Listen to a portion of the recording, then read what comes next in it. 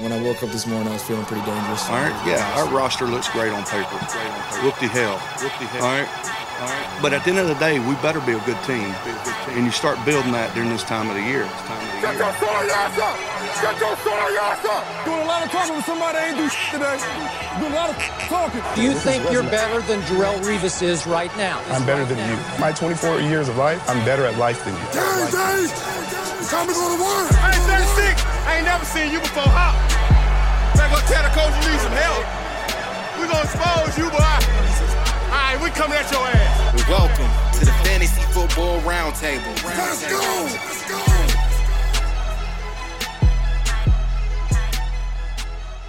What's going on, ladies and gentlemen, and welcome to another episode of the Fantasy Football Roundtable Podcast, proud members of the Full-Time Fantasy Podcast Network.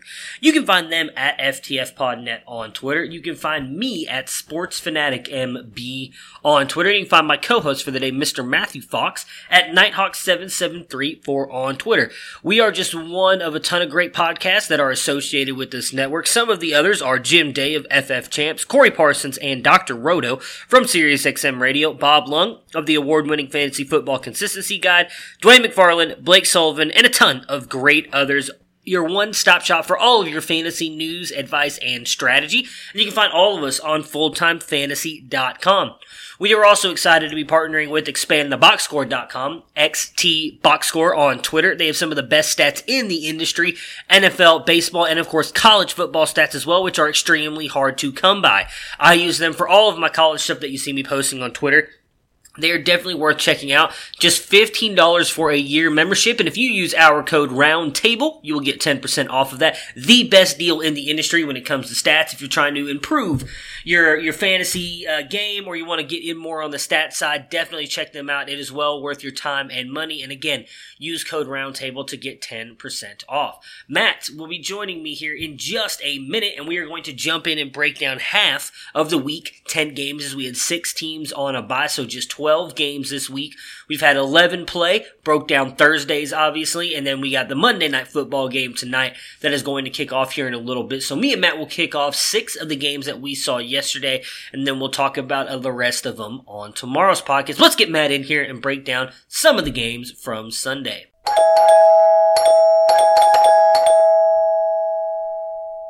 Hello!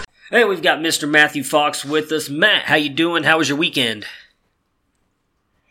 Doing pretty good. Put up the pine tree and cinnamon scent in my office, so it's been like Christmas in here all day. Oh, very nice. So, I got an important question. Are you one of those people who likes to get ready and celebrate Christmas now because some people consider it a season, or do you wait till after Thanksgiving to start hanging up the Christmas tree lights and start celebrating Christmas? My wife, if I let her, would probably put things up October 1st, so she's going to put the tree up tonight. I know. I went and fished out all the Christmas decorations for her. Very nice. I like Thanksgiving in terms of holidays. I think it's more fun, a little less pressure, especially for my job. I always end up working quite a bit on Christmas Eve, so gotcha. I like Thanksgiving a little better, but the Christmas season, my wife's been watching Hallmark movies every weekend. We've been having Hallmark movie dates the last 2 Saturdays, so. I hear you. Funny enough, that is the same way my wife is. We don't necessarily watch the I don't, but she does watch the Hallmark movies. But she loves Halloween, so once Halloween ends, like November 1st, to her it's automatically Christmas season. Like she doesn't pay any attention to Thanksgiving. And I'm with you. I like it with my job. We actually get off Thursday and Friday, so I get the nice 4-day weekend. I get to eat a lot of food, sit down and watch football all day. Like, for me, it can't get any better, but I can understand why she's not necessarily a big fan of that holiday, as she's not really into football that much. So, I guess I can understand it. The gifts and all that stuff is a lot more fun for her and the kids than it is for me. So, makes sense. I just wanted to figure it out. I know some people who are listening to Christmas music in October before we even hit November. I'm iffy on it. A lot of my family is very much they love to celebrate Christmas as a season from like November to December, so I've just kind of grown used to it, so I'm always interested to hear how other people handle it in their households. Prepare for glory! I want to know if you got your popcorn ready. Do you got your popcorn ready? I came out the womb, I was ready.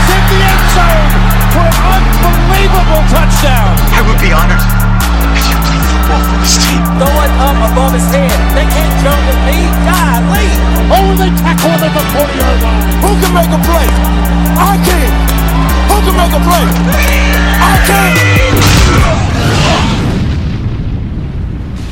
All right, let's see here. So as I talked about on the in the intro there, we're going to do 6 of the games from yesterday. And we are going to start with the contest I imagine nobody was watching, and that was between the New York Giants and the New York Jets. The Jets pulling out a 27-24 victory in this one. So for the Giants, Daniel Jones goes 26 of 40 with 308 yards and 4 touchdowns, adds 20 yards on the ground to come in as QB2 with 44.8 points. Saquon Barkley struggled a little bit, and this one just did not look right. I was flipping back and forth between a bunch of different games, and whenever I was watching him in this game, he did not look like he was healthy or really wanting to be out there. Just 1 yard on 13 carries, 30 yards on 5 catches to come in at RB22 with 9.6 points.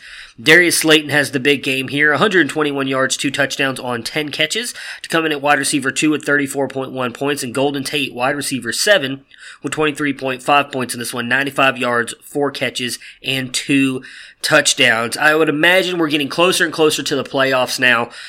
We got the Giants are on a bye next week, so you won't obviously be able to use Barkley next week. Are you worried about him moving forward, though? We did see that it looked like he came back really quickly from what seemed to be a very serious ankle sprain. Did not look fully healthy out there. I imagine if he plays throughout the playoffs and everything, you're playing him. But are you worried about him? And if your trade deadline hasn't passed in a redraft league, would you think about trading high on him now to possibly bring in some big-name players? Yeah, a friend of mine actually got some interest from the guy that owns Michael Thomas wanting to peel off Saquon Barkley. And before the last couple of games, I had been, I wouldn't do that. That might come back to bite you. But, right. He has not looked right all season. I think this has been a tough season for a lot of the marquee running backs. Yeah. If you took them, if we set aside Christian McCaffrey, you haven't gotten the number 1 overall pick kind of return on Barkley. Kamara has just been okay. Ezekiel Elliott has just been okay. Le'Veon Bell, who was also, we'll talk about from this game, has just been okay. It has not been that, that big boon of a year. He hasn't looked right. He's been banged up. He supposedly went for x-rays after the game. It said Shermer said today that he thinks Barkley is feeling much better after being banged up. What does that even mean? Yeah. And I know he's not getting the blocking. It was something like he had negative 13 yards before contact yesterday on his 13 carries, which means he was getting hit in the backfield all the time. It's amazing. I think on the flip side, we have to consider some of what Daniel Jones has done this season to be pretty amazing, considering Sterling Shepard's pretty much not been there. And Saquon Barkley hasn't been himself. We wanted to see what Daniel Jones could look like leading this team with all their pieces, and he's looked pretty good without having any pieces. Obviously, a decent matchup yesterday, but he ran for 20 yards on 3 carries. Barkley, we know his talent, his all-world talent. It's feeling more and more like a lost year, and in redraft, I would think, usually having the number 1 overall pick, which was pretty much unanimously Barkley this year, puts you in a good position for making the playoffs. I'm curious how many people took him number 1 are still in the playoff hunt. I mean, I'd imagine not a lot, because that stretch that he went through, obviously, with the injury is probably what ended up costing a lot of people. And like I said, now he's been putting up decent numbers. Again, I'm as someone who owns him in a couple dynasty leagues, he's been putting up good numbers, but not the numbers you expected, not what we saw last year. So I'm hoping it's just the ankle injury and not anything else, but there's all kinds of rumors flying around about him. And I agree with you on Daniel Jones. I think Daniel Jones has actually been one of the better quarterbacks of this class. I mean, I would almost, outside of Kyler Murray, who has been phenomenal, I would say Daniel Jones is right there. Like, he got all this flack for, not necessarily his fault for being drafted where he was by the New York Giants, but he's been amazing. I mean, outside of the turnovers, the fumbles, which he can work on and improve on, he's been really good. Would you be intrigued at all about possibly picking him up and playing him at all through the playoffs? He does have a couple really good matchups. Again, their turnovers are what's going to hurt you, especially if you play in a turnovers league. But I know he has Washington, Philly, and I can't remember who the other team is. The Dolphins. So you wouldn't have him for Week 11 because they have Right. a bye, which is kind of crucial. Week 12, they're at the Bears. I wouldn't consider that a great matchup. No. Week 13, they're home against the Packers, which I wouldn't consider a great matchup. For the fantasy playoffs, he has at the Eagles, which isn't terrible, home for the Dolphins, at the Redskins. So he might be somebody, if you're thinking about stashing somebody and playing matchups, if you're going to make the playoffs. Yeah.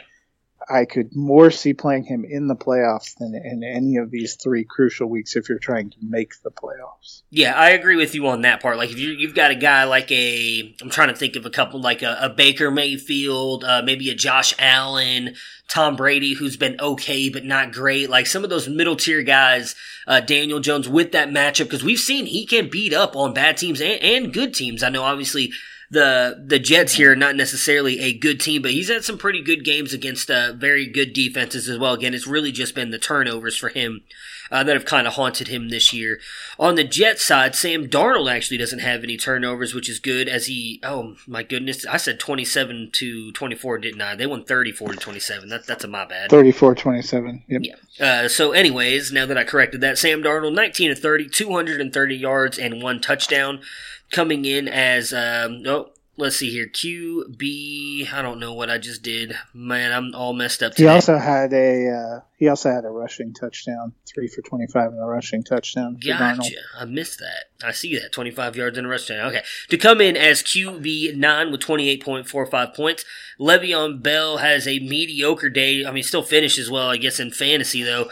Gets you 34 yards on 18 carries and a touchdown. Also adds 81 yards on 5 catches and a touchdown to come in at RB9 with 16.8 points. Jamison Crowder continues to ball out with Sammy Sleeves here, or Sammy Spleen, I think is what everybody's calling him now. 81 yards on 5 receptions and 1 touchdown. Wide receiver 10 with 19.1 points. And then Demaryius Thomas, wide receiver 21 with 14.4 points, 84 yards on 6 catches. With the way Crowder has looked here the past couple of weeks with Darnold, has he moved at all into your flex territory, or is it still Bell the only player you're willing to play from this offense? Yeah, first of all, isn't Sam Darnold's nickname the Ghost Whisperer? I mean, it might be that too. I like Sammy Spleen, but that's probably a little bit of I should say probably a mean nickname for him. So is the Ghost Whisperer too, I guess. No, neither one of them, I guess, would be very flattering to him. Jamison Crowder, week 1, right out of the gate with Darnold, looked great. His value really dropped off when Darnold was out, and as soon as Darnold has come back, he's bounced back up. I think he's a good start. What's been surprising a little bit, we saw Robbie Anderson have a couple of decent games this season, including one in that win over Dallas, but it really seems like Demaryius Thomas is the other, if you're going to reach and flex somebody out of the Jets group, he seems to be the one that's the other one. And of course, we saw Herndon come back, barely play, and now has cracked ribs, likely out. So Ryan Griffin might be somebody that's interesting going forward, because it sounds like Herndon's going to miss some time, and we had seen him develop a connection. Really, the one that seems to be losing out big time is Robbie Anderson. And Bell, I have some concerns. He might be more into flex range territory too. He gets a touchdown, which is nice, but 4 for 34 isn't exactly light and passing on fire, and 1.9 yards per carry as a running back. The Jets have a lot of problems, and I think that's been part of the struggle for Darnold and Bell. Probably some of the same problems. Both these teams, ironically, probably have some of the same problems. I mean, Daniel Jones got sacked 6 times. We talked about Barkley getting hit behind the line of scrimmage every time he got the ball. Neither of these teams block very well, and that's going to be something for us to really maximize fantasy value that hopefully they can get cleaned up for next year. Yeah, so they have a bunch of really good matchups leading into the playoffs. Unfortunately, the last 2 weeks, 15 and Or I'm sorry, 15 and 16. Most of the leagues, at least I play in, are 15 and 16 for the championship last two games. He has Ravens Steelers, which obviously you really don't probably want to play Le'Veon Bell in those two. Those are likely bad matchups for him. But next week, moving forward, 4 really good matchups: Redskins, Raiders, Jets, and Dolphins. So I actually kind of like all those. I would imagine I'm sorry? Bengals. The Jets are playing the Bengals. Oh, yeah. For those, I'm with you. I think he's flex probably at worst, but definitely at least RB2 value. I'm with you on Ryan Griffin. I was someone who was really high on Chris Herndon, obviously, this year. I have him in a lot of leagues. I thought him coming back, he would almost automatically come right into the lineup and produce the way that Ryan Griffin has. We see that those two have a really good connection. If you're someone who has Chris Herndon and you can get Ryan Griffin, I would do it. Because like I said, he was phenomenal. He was a top 10 tight end for 4 or 5 weeks with Sam Darnold. And I think that connection continues. It is interesting to me about the whole Robbie Anderson thing. I want to save the decline or the topic of his decline for Thursday, because I want to do a little bit of dynasty discussion with you and Tony, and I might use him as someone we need to figure out if he's someone you should try and buy on in the offseason or not, because in dynasty leagues, I mean, he's a guy who has a lot of talent. Maybe if he ends up somewhere else, he could show it, because he can be a restricted free agent, so the Jets will technically have the first shot at keeping him. But it's definitely interesting. Now, I'm extremely surprised after what we saw with the back half of last year with Sam Darnold and the way he's kind of come out this year and really struggled. We've got. We saw too. Woody Johnson kind of gave a vote of confidence to Adam Gase, or that they were going to be patient with Adam Gase. The team looked markedly better Sunday in what was a pretty good matchup. If they can continue to look better the next 4 weeks, we might get something close to what we thought we were going to see out of this Jets offense that'll give us some hope for next year. I think it's just, they've had some games even against teams like the first matchup with the Dolphins where they just got waxed, and you're like, oh, this is not a good sign. See, I don't know if I'm going to read too much into the next couple of weeks, because they're playing really bad teams, and it kind of goes into a team we'll talk about here a little bit as well, in the Browns, beating up on teams that they should beat. They're bad NFL teams, and then people are going to get their hopes up and think, oh, this team is actually good, and these players are good, when really, you're just beating the teams that you should beat. It's not necessarily what we're seeing, I guess, if that makes sense. I could be wrong on that. I'm not going to look too much into these next couple games, because I'd imagine, especially with as bad as the Bengals and the Dolphins secondaries are, if Robbie Anderson goes off for a bunch of points, I'm gonna chalk it up more to matchup than possibly connection with him and Sam Darnold or his skill level kind of coming back up. All right, next up we've got the Lions and the Bears. The Bears pulling this one out and possibly saving Mitch Trubisky's job, beating the Lions 20-13. On the Lions side, pretty late Saturday, there was a lot of talk that Matt Stafford would miss due to some broken bones in his back. He did end up sitting. Jeff Driscoll of Cincinnati Bengals fame from last year came in 27-46, 269 yards. 1 touchdown, 1 interception, did add 37 yards on the ground to come in as QB10 with 28.31 points. J.D. McKissick, the best running back on the day, 36 yards on 10 carries, added 19 yards on 6 catches to come in at RB18 with 11.5 points. Kenny Golladay, 57 yards on 3 catches and a touchdown. Marvin Jones, 77 yards on 5 catches to come in as wide receiver 26 with 12.7 points. TJ Hawkinson also had a decent day, 47 yards on 3 receptions. How worried are you about this Lions offense if we know Matt Stafford, or if we find out Matt Stafford won't be able to play for a couple weeks? This offense, from what I saw, looks completely different with Jeff Driscoll out there compared to Matt Stafford. Yeah, I mean, they already don't have a good running situation. They were struggling to run when they had Kerryon Johnson. It's been a complete wasteland afterward. What you were really relying on was Stafford was a great start. Golladay and Jones had appeal. Sometimes a guy like Amendola had appeal. I think that all is going to start taking somewhat of a backseat. The Lions are not appealing in any way. I think if Stafford misses significant time, and I know they keep talking about he was real close to playing, wanted to play yesterday. When you're talking about broken bones in your back, to me, that does not sound great. Yeah, I'd be worried about him. It's crazy to think how well he's been playing. It was, John Hamlers, who came on with us earlier in the preseason, talked about how he thought a big year for the Lions were coming, and they've really been in every game. And, a different, follow the ball here or there, and the Lions could actually be over 500 and be a really interesting team.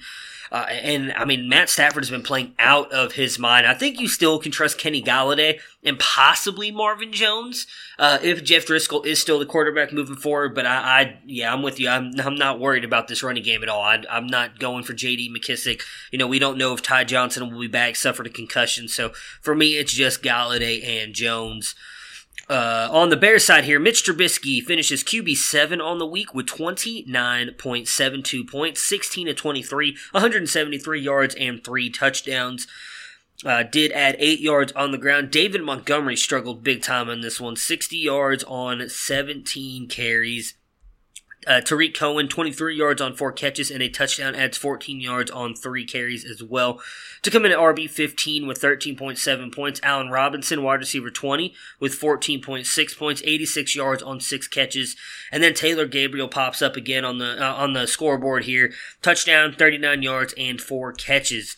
For the Bears, I thought that Montgomery would have a decent game here. The Lions had kind of been leaky against the run, so I kind of failed on that one. But Allen Robinson continues to be really good. I mean, he's had a couple bad games here and there, but in all honesty, I would imagine he'd be a lot worse with the way that Mitch Trubisky has been. I think he's easily, at least at worst, a flex player for me moving forward. But what are you thinking with him and with David Montgomery? Is it time to put Montgomery on the bench after a couple good games? Are you trusting him moving forward, just possibly a bad game here against a good matchup in the Detroit Lions? Yeah, poor Allen Robinson. What's the guy got to do to get a real quarterback? Spends first part of his career with Blake Bortles, and now Mitch Trubisky. I mean, you got to consider he might be one of the most talented wide receivers of his generation, that he keeps putting up numbers like this with passers that you're looking at like, oh my God, is that really an NFL quarterback? So, I think you continue starting him every week. This game, obviously, a bummer, leads the team in targets, 6 catches for 86, and every time they got close, it went to Gabriel, went to Ben Brandecker, went to Tariq Cohen, just went away from him. Yeah. Montgomery, I think you're also still starting. He's consistently getting a lion's share of the running back touches. Disappointing in this game.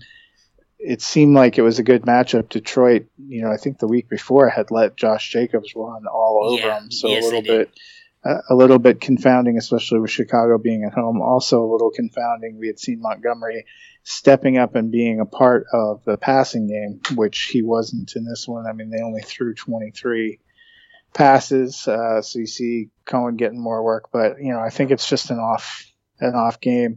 If you're going to roll out Ronald Jones, if you're going to roll out anybody from Detroit, if you're going to roll out some of these, it's, when you find a running back that is going to be the guy in a situation, you're putting him out there, and sometimes nature of the beast, you just don't get the return. Yeah, that is true. Don't talk bad about my boy Ronald Jones. He had himself a game yesterday. Yeah, we're not going to talk about them today, but I liked what I saw. And yet the leading rusher for the Buccaneers, still Peyton Barber. That's all right. Peyton Barber still sucks. He did almost cost them the game, though, in Ronald Jones. I was a little worried about that. If that happened, I think he'd have been relegated back to the bench.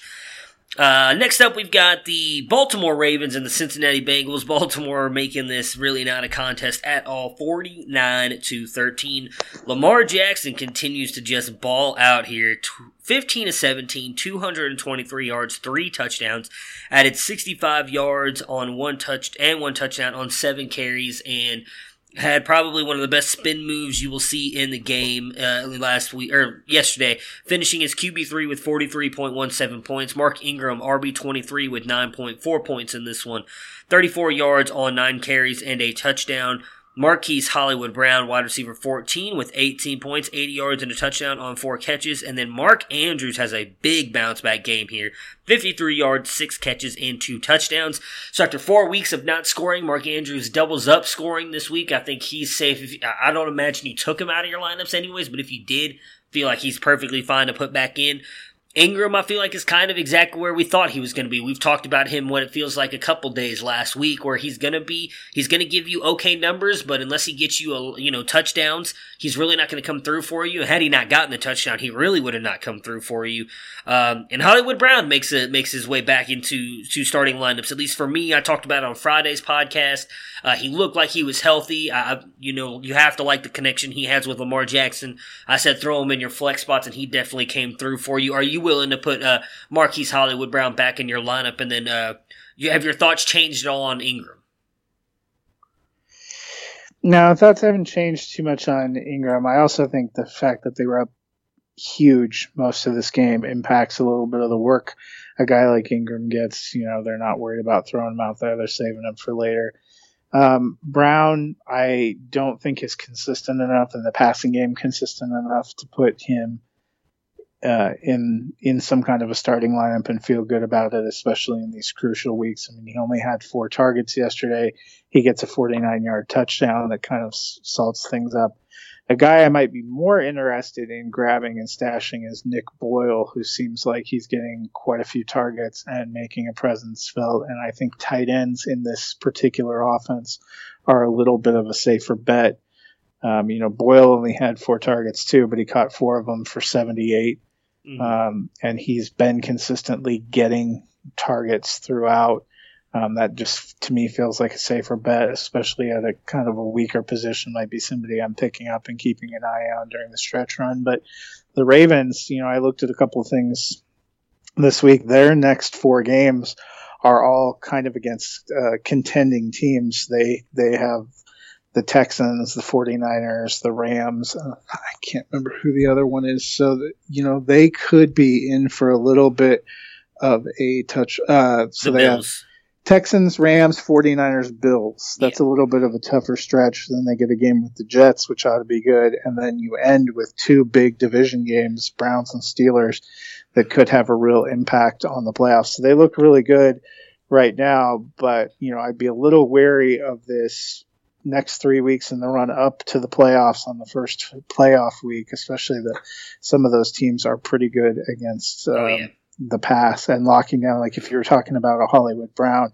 Texans pass defense has improved. Jalen Ramsey likely going to be on him from the Rams. 49ers have Richard Sherman and a pretty tough back end, and the Bills have a pretty good pass defense as well. I mean, we saw how they were able to keep OBJ in check yesterday, even in a game that the Browns ended up winning. So, that's another thing to consider when you're looking at the Ravens. I disagree with that a little bit, but we'll get to that when we get to the Browns game on them locking down Odell. I agree with you on that. For me, I've been very staunch in Lamar and Andrews are the only ones that I'm trusting. Now, again, Mark Ingram has for the most part, I think, proved both of us wrong. We both talked about how neither one of us were really high on him, and he's had a fairly decent year. He's definitely come down from what he was at earlier in the year, which is when we were both advocating to sell him at his highest point. If you did, you probably got a good return back for him, and you're really not hurting that bad. The only reason I'd advocated Hollywood Brown on Friday was because of the matchup. I do, for the most part, agree with you.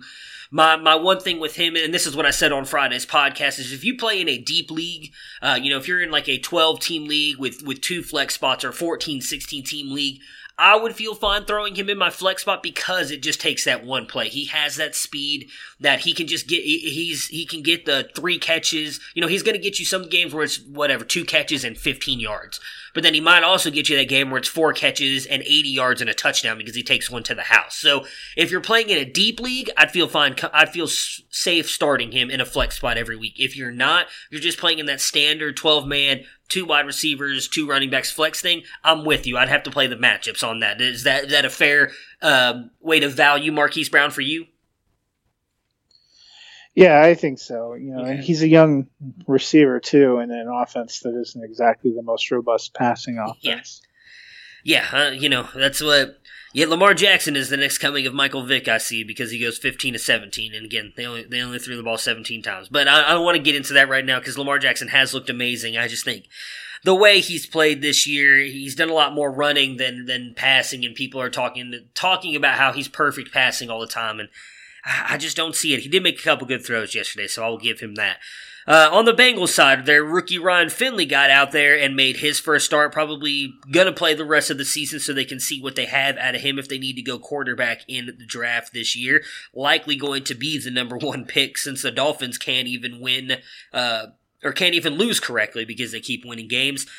Ryan Finley, 16 of 30, 167 yards, 1 touchdown, and 1 interception, to come in as QB 21 with 14.8 points. Joe Mixon has a little bit of a bounce-back game here. Somehow got 30 carries, being down big in this for the most part. 30 carries, 114 yards. Did add 37 yards on 2 catches to come in RB8 with 17.1 points.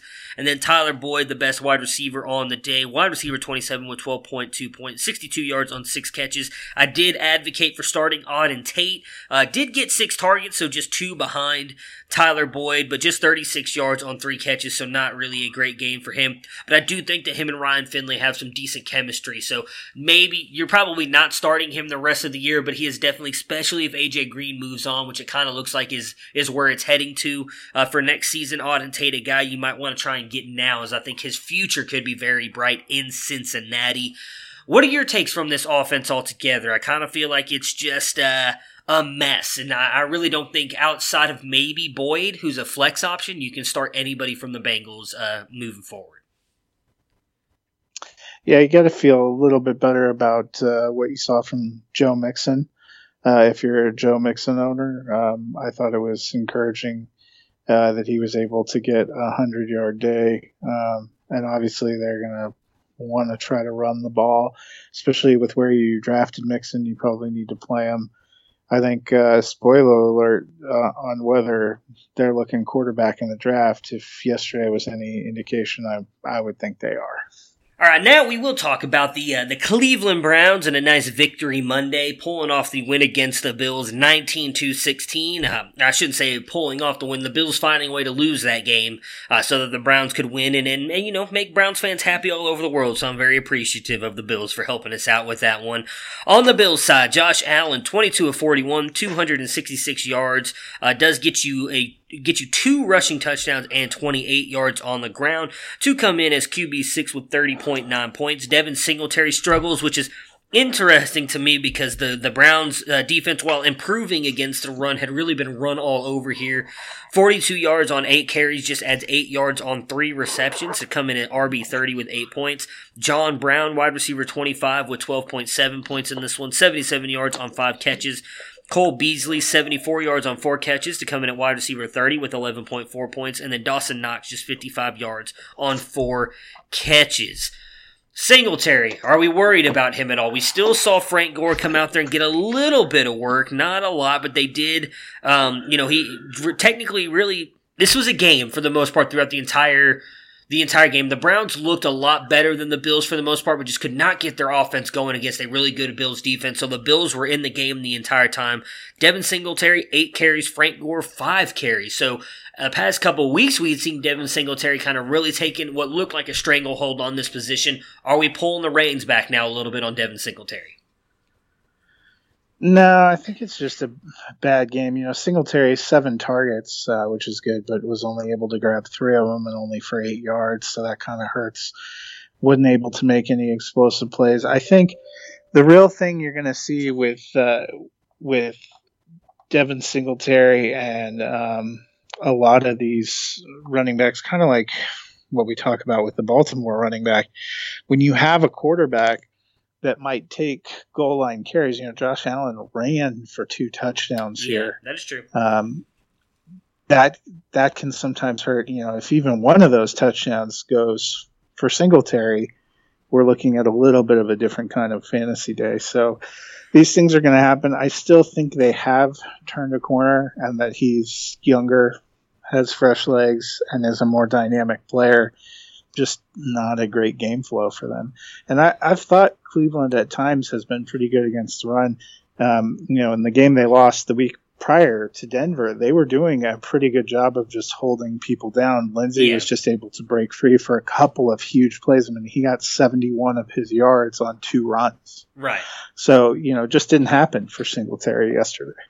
Yeah, they have definitely, that's why I said they've been improving. Earlier in the season, they were getting run all over. They are not quite as bad as they were earlier in the year, for sure.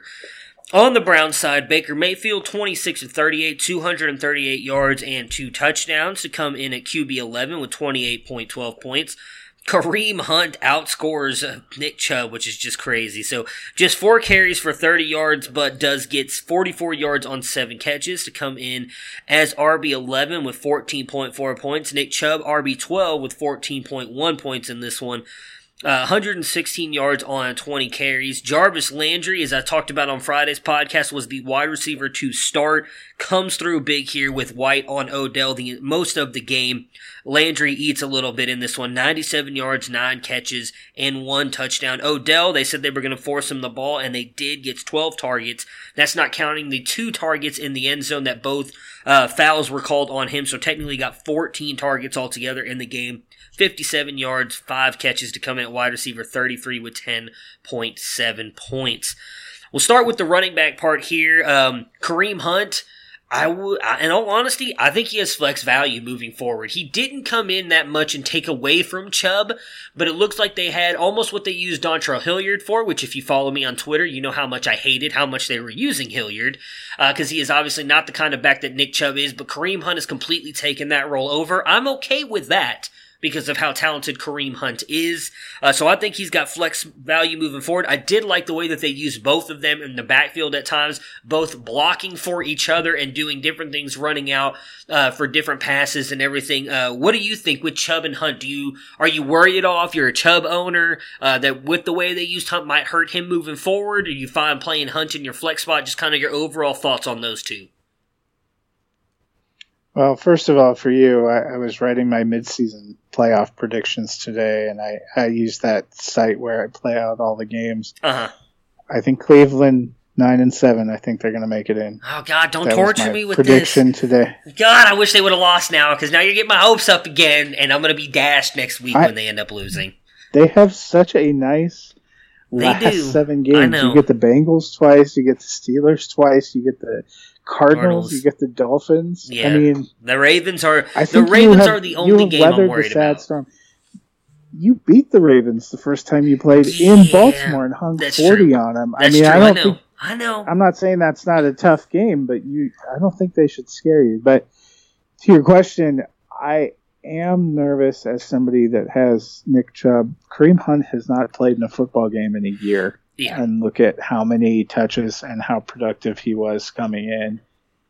It's going to take time to build up a NFL game workload, but the way he looked, I think would good. Make me nervous.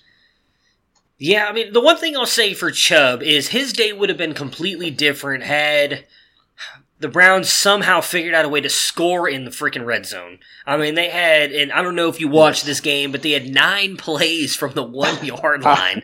I saw all those plays. Yeah, Freddie Kitchens. I know. Let's not talk about him. Let's not. But it's a good day. It's a good amazing. day. Chubb runs for 5.8 yard average, but when you get down at the goal line, he couldn't even get an inch. That's not all on Chubb. I mean, what happens to their blockers? I don't really get that either. So, I don't even think it's the blockers. Here's what I heard today. I was listening to NFL radio and they were talking about that, and it made a lot of sense. And I had honestly not even thought about that. When they go in, they even use the Bills as an example. When the Bills use Josh Allen to run in those touchdowns, or I think Sam Darnold, it was on his as well, I think they were saying, they spread the offense out. The problem with the Browns is when they come into the red zone and they got that 1-yard line, they have everybody right there, and they even have the wide receivers almost right there with the offensive line. So your defense knows you're just going to run the ball up the middle. Spread. That's what they kept saying, is you got to spread everybody out. Make them think there's a chance you're going to pass it, because if they know you're going to run it, they're just going to take all their defenders and shove it down your throat. And we know that, well, I don't think the Browns' offensive line is horrible. It's not great. The Bills have a really good defense, and if you know that they're going to run the ball, I don't care how good Nick Chubb is, if the defenders are beating people off the blocks and getting in the backfield, he's just not going to score. There was one, I can't remember if it was on that one or the second time they got down in the red zone. I think he would have scored had he kept running to the pylon. He was running, I want to say it was Higgins was on the outside, had the block. And the defender was moving Higgins back a little bit, but with Chubb's speed, I think if he would have kept going to the pylon, he would have scored. Instead, he tried to cut in, and then he couldn't make the one defender miss to get in. So that's just my opinion, but I think he could have scored on that one. You did bring up... You know what's going to cure their red zone problems? What's that? Playing the Dolphins and the Bengals twice. That's true. Well, you know what else is Rashard Higgins. I talked about this before. I thought Callaway was going to be the answer. I was wrong. If any of you follow me on Twitter, you saw the tweet I put out this morning because Garrett Price, one of the more well-known people with Dynasty Nerds that is a big Browns fan as well, said that he thought Rashard Higgins would be the difference in this offense. And he was for sure last year. He was the guy that Baker Mayfield looked to in big situations because he was always the second or third guy. Defenses did not have their best cornerbacks on him, and Rashard Higgins made plays. If you watch that touchdown play from yesterday, he completely burned that defender. I was glad to see Higgins out there, and I hope he continues to be out there. As much as I like Antonio Callaway and his talent, Rashard Higgins just seems to fit this offense better. Baker looked better, and I loved what I saw out of Higgins. On the wide receiver side, you were talking about the easy matchups they have moving forward, and I said I would touch on the Baker getting shut down. If you look at the box score, yes, Odell did not have a great game against Tre'Davious White. However, as someone who watched the game, and I know some people look at this and say it's my Browns bias, but there was 2 plays in their end zone that he could have made the ball, or he could have made the catch had Tre'Davious White not tackled him before the ball even got to him. And that ended up getting them, as I said earlier, the 9 plays in the red zone because they had 2 defensive pass interference calls on White on Odell. And on the first play of the game, Odell was wide open for an 80-yard touchdown, and Baker just missed him. So I don't know if you're watching the beginning part of that game, but literally on the first play, they took a shot to Odell. Odell, within 2 steps, had Tre'Davious White beat, was gunning down the sideline, and then Baker throws it and missed him. If Odell catches that, all of a sudden you're talking about an 80-yard touchdown on his resume, and then add in the 50 yards as well. So I do think Odell would have had a better game had Baker not missed him. Tre'Davious White is a phenomenal cornerback. I was not expecting a huge game out of him. That's why I said on Friday's podcast to pick up Jarvis Landry, but I am excited about them targeting him 12 times in the game. I agree with you. If they do that here in the next couple weeks against the Bengals and the Dolphins, Odell is going to give us finally back that wide receiver 1 value moving forward. Do you agree with that? Yeah, hopefully. I mean, it is such an appealing schedule. Of course, I would say nestled in amongst those, the Ravens will have a better pass defense than when you saw them last time in terms of taking a number 1 on because of Marcus Peters. And I actually do not think the Pittsburgh games, while I think they're winnable for you and will be better games for Chubb and Hunt than they will for the pass catchers, because the back end of that Steelers defense has been pretty impressive with Minkah Fitzpatrick. So there are some incredible ones. I mean, he's still going to see some tough people. Even Arizona has Patrick Peterson. He may not be what Patrick Peterson was before, but it's still Patrick Peterson. Right. I just think as a team, they're going to fare better. I don't know if it will necessarily translate into us seeing this season what we thought we might see from Odell Beckham Jr. I actually think Beckham's going to be better in this offense next season if they can have a good off-season program and if they can build some momentum in the second half. I mean, I'd love to see that.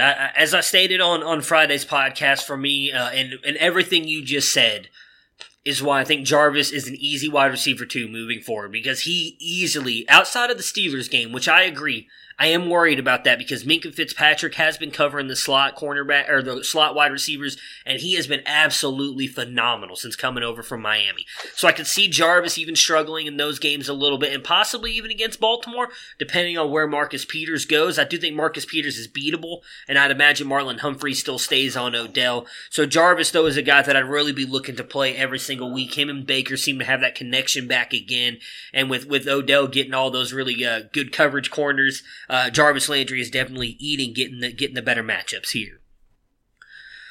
The second to last game we've got for today is the Chiefs and the Titans. The Titans pulling off a upset win here against the Kansas City Chiefs, winning 35-32 on the Chiefs side. So Patrick Mahomes comes back from dislocating his kneecap just 2 weeks ago, goes 36 of 50 for 446 yards and 3 touchdowns is just ridiculous. QB1 with 44.84 points. Damian Williams is still the running back of record here. Running back 14 with 13.9 points in this one, 77 yards on 19 carries, and does add in 32 yards on 5 catches. Tyreek Hill has a big game here, wide receiver 3 on the week with 33 yards. 157 yards, 1 touchdown, and 11 receptions. Mecole Hardman gets 1 catch, but takes it 63 yards for a touchdown to come in at wide receiver 24 with 13.3 points. And Travis Kelce continues to dominate. Tight end 2, 20.5 points in this one. 75 yards, 7 catches, 1 touchdown. I think we're good to go with all the Chiefs moving forward now that Patrick Mahomes is back. We do know they obviously have a bye week in 2 weeks. They have the Monday night game next week against the Chargers, and I believe they have a bye after that. But outside of that bye week, you're firing up Williams, Hill, Kelce, and Mahomes every single week now moving forward, right? Yeah, I think so. Obviously, Tyreek Hill got banged up a little bit yesterday. Yes. I don't see him on the injury listing today, so I'm taking it that it's not too serious, but that'll be something to watch. Next week is the game with the Chargers in Mexico City. Those games are always a little bit weird, but the Chiefs' offense is not their problem. Yesterday, their defense just really kind of imploded in some big situations, and special teams. Their center snaps the ball too early on a field goal attempt that causes them to just have to bail out of it. And then, of course, they get that field goal blocked at the end. So I think that's a concern if you're a Chiefs fan looking at them as a contender into the playoffs because, Patrick Mahomes comes back from dislocating his kneecap and throws for 446 yards and 3 touchdowns like nothing's happening. Another thing I would monitor is the running back situation. I took McCoy being inactive as a positive sign that Damian Williams had kind of picked back up on that role. He had a brutal fumble that got returned against him, which wasn't great. There also was a tweet that came out yesterday that said McCoy's being inactive and a healthy scratch was planned maintenance to keep him fresh for the stretch run. I don't know if that's team speak or if that's real, but that certainly bears watching. Were we seeing Damian Williams get a heavier workload the last couple of weeks because they're saving McCoy and then they're going to reverse it on us at the last minute? Williams had looked good the week before. Yesterday, he just looked okay, and he had that kind of brutal mistake. So I think that does bear watching. He's not somebody I have the same confidence I do at Hill, Kelce, and Mahomes. Fair enough. On the Titans side, there's no questions about their running back. Derrick Henry just continues to slap both of us in the face every single week. 188 yards, 23 carries, and 2 touchdowns. I hope you did not listen to the 3 of us on Thursday and sell him because, my goodness, this dude is just ridiculous. RB1, 33.1 points. Ryan Tannehill, surprisingly has a very good game as well. Just 13 and 19, 181, but 2 touchdowns. Does add 37 yards on the ground to come in at QB 13 with 27.6 points. And then really the only receiving option to do anything, Anthony Ferkser, 36 yards, 3 catches, and a touchdown. Adam Humphries gets his 1 catch for a touchdown as well. The Titans back in the playoff race. Ryan Tannehill has, actually looked fairly good for this offense. That all being said, it's just Derrick Henry moving forward, correct? Yeah, I think the Titans are a team that are probably a better NFL team than they are a fantasy team. A lot of us had thought maybe Jonnu Smith would have a good chance with Walker out. Doesn't do a lot. Adam Humphries' only target in the game came on that catch for a touchdown late in the fourth quarter, which isn't great. A lot of people had hopes that it would be a big A.J. Brown game with Corey Davis out, only able to get 1 catch for 17 yards. The passing game is just not reliable for fantasy. Yeah, it's crazy. I mean, they obviously don't care because they're winning games and they want to make the playoffs, but it's insane to think that Derrick Henry is going to be the main player here, and yet they still could not stop him. The last game on the docket for us today was probably one of the most surprising games of the day. The Falcons pulling off the win against the Saints, 26-9. On the Falcons side, Matt Ryan, 20 of 35, 182, 2 touchdowns, and 1 interception. to come in at QB 15 with 23.5 points. Devonta Freeman comes in at RB 31 with 7.8 points, just 38 yards on 10 catches and 10 rushes, 10 yards on 3 catches. Does get hurt in this one and comes out. Brian Hill enters and has himself a good day after the fact. RB 13, 14.10 points, 61 yards on 20 carries, and then just a 10-yard touchdown catch as well that really kind of makes his day. You've got Julio Jones comes in at wide receiver 31 with 10.9 points, 79 yards on 3 catches, and then Austin Hooper, 17 yards, 4 catches, 1 touchdown, does get hurt as well in this one. Tight end 13 with 11.7 points. We have not heard anything for sure on Freeman or Hooper's injuries just yet. Hooper's does sound to be a little bit more serious from some of the stuff that I saw with him going in for the MRI on the knee, so I would be a little bit more worried about Hooper, especially as good as he has been at the tight end position. If Freeman is out, are you trusting or are you running to the waiver wire to try and grab Brian Hill when Ito Smith is out as well as possibly someone you could throw in as an RB2 or flex moving forward for the Falcons? Yeah, I mean, I think some opportunities there. He obviously made the most of it. Freeman scheduled for an MRI with a foot sprain. I think we had talked about when we did our sell highs that not only was his efficiency not great, but he was always kind of an injury risk, and you see it pop up right away again. So, for any team, the running back that is going to get a majority of the carries is always worth throwing in your lineup. So somebody I would definitely look at. Yeah, I'm right there with you on that. On the Saints side, we talked about Alvin Kamara earlier and just kind of what he has looked like. I mean, he does actually come through with a decent game here, at least for fantasy. Does come in as running back 10 with 15.4 points. Just 24 yards on 4 carries, but does add 50 yards on 8 catches. Drew Brees struggles mightily in this one. 32 of 45, 287 yards, comes in at QB 18. Let's see, Michael Thomas just continues to dominate. My God, he's good. 152 yards on 13 catches. Jared Cook, 74 yards on 6 catches. Tight end 8 with 13.4 points. We talked about it earlier with Kamara kind of struggling. Are you worried about him at all, or how worried are you about him? Because I really feel like we've talked about, even with Drew Brees there and when Teddy came in and filled in for him, it was just Kamara and Thomas, and when Kamara was out, Murray and Thomas. I almost feel like, as crazy as it is to say, it's just Thomas for me that I feel comfortable starting every week. What about you? Yeah, Kamara's probably more of an RB2. I mean, he's still getting a lot of action in the passing game as well. Had 10 targets, caught 8 for 50. That's going to give you a pretty stable floor.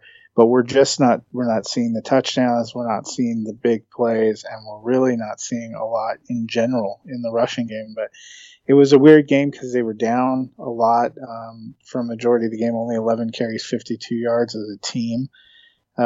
So I don't know how much that's factoring into it, but it's definitely, we talked about a little bit with Barkley, same thing with Kamara. It's not that they've been absolute disasters or not been there. It's just you feel like when they're lined up, you have to start them. Same kind of with even Le'Veon Bell. You have to start them. You're just not getting the return we've gotten in previous years.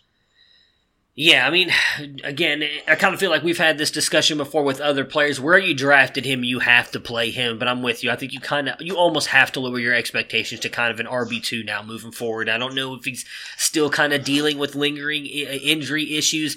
One thing I would point out, too, that does kind of scare me is we actually saw this happen with the Saints last year as well. They had a really good offense most of the season, and then the back half of the season last year, they really kind of fell off. I would be interested to see if that continues to happen this year. If maybe it's something with Brees, he is getting older, is still playing right now with a surgically repaired thumb that just happened 8-9 weeks ago at this point. So might be something to watch moving forward as well with them. But until we see more out of them, you still have to play Kamara, and I imagine there's no way he ends up falling off even a flex value. So you've got to keep playing him every week. But Latavius Murray did look good. If you own Kamara and Murray, maybe you're hoping for them to just say Kamara's hurt, we're going to sit him and throw Murray in there.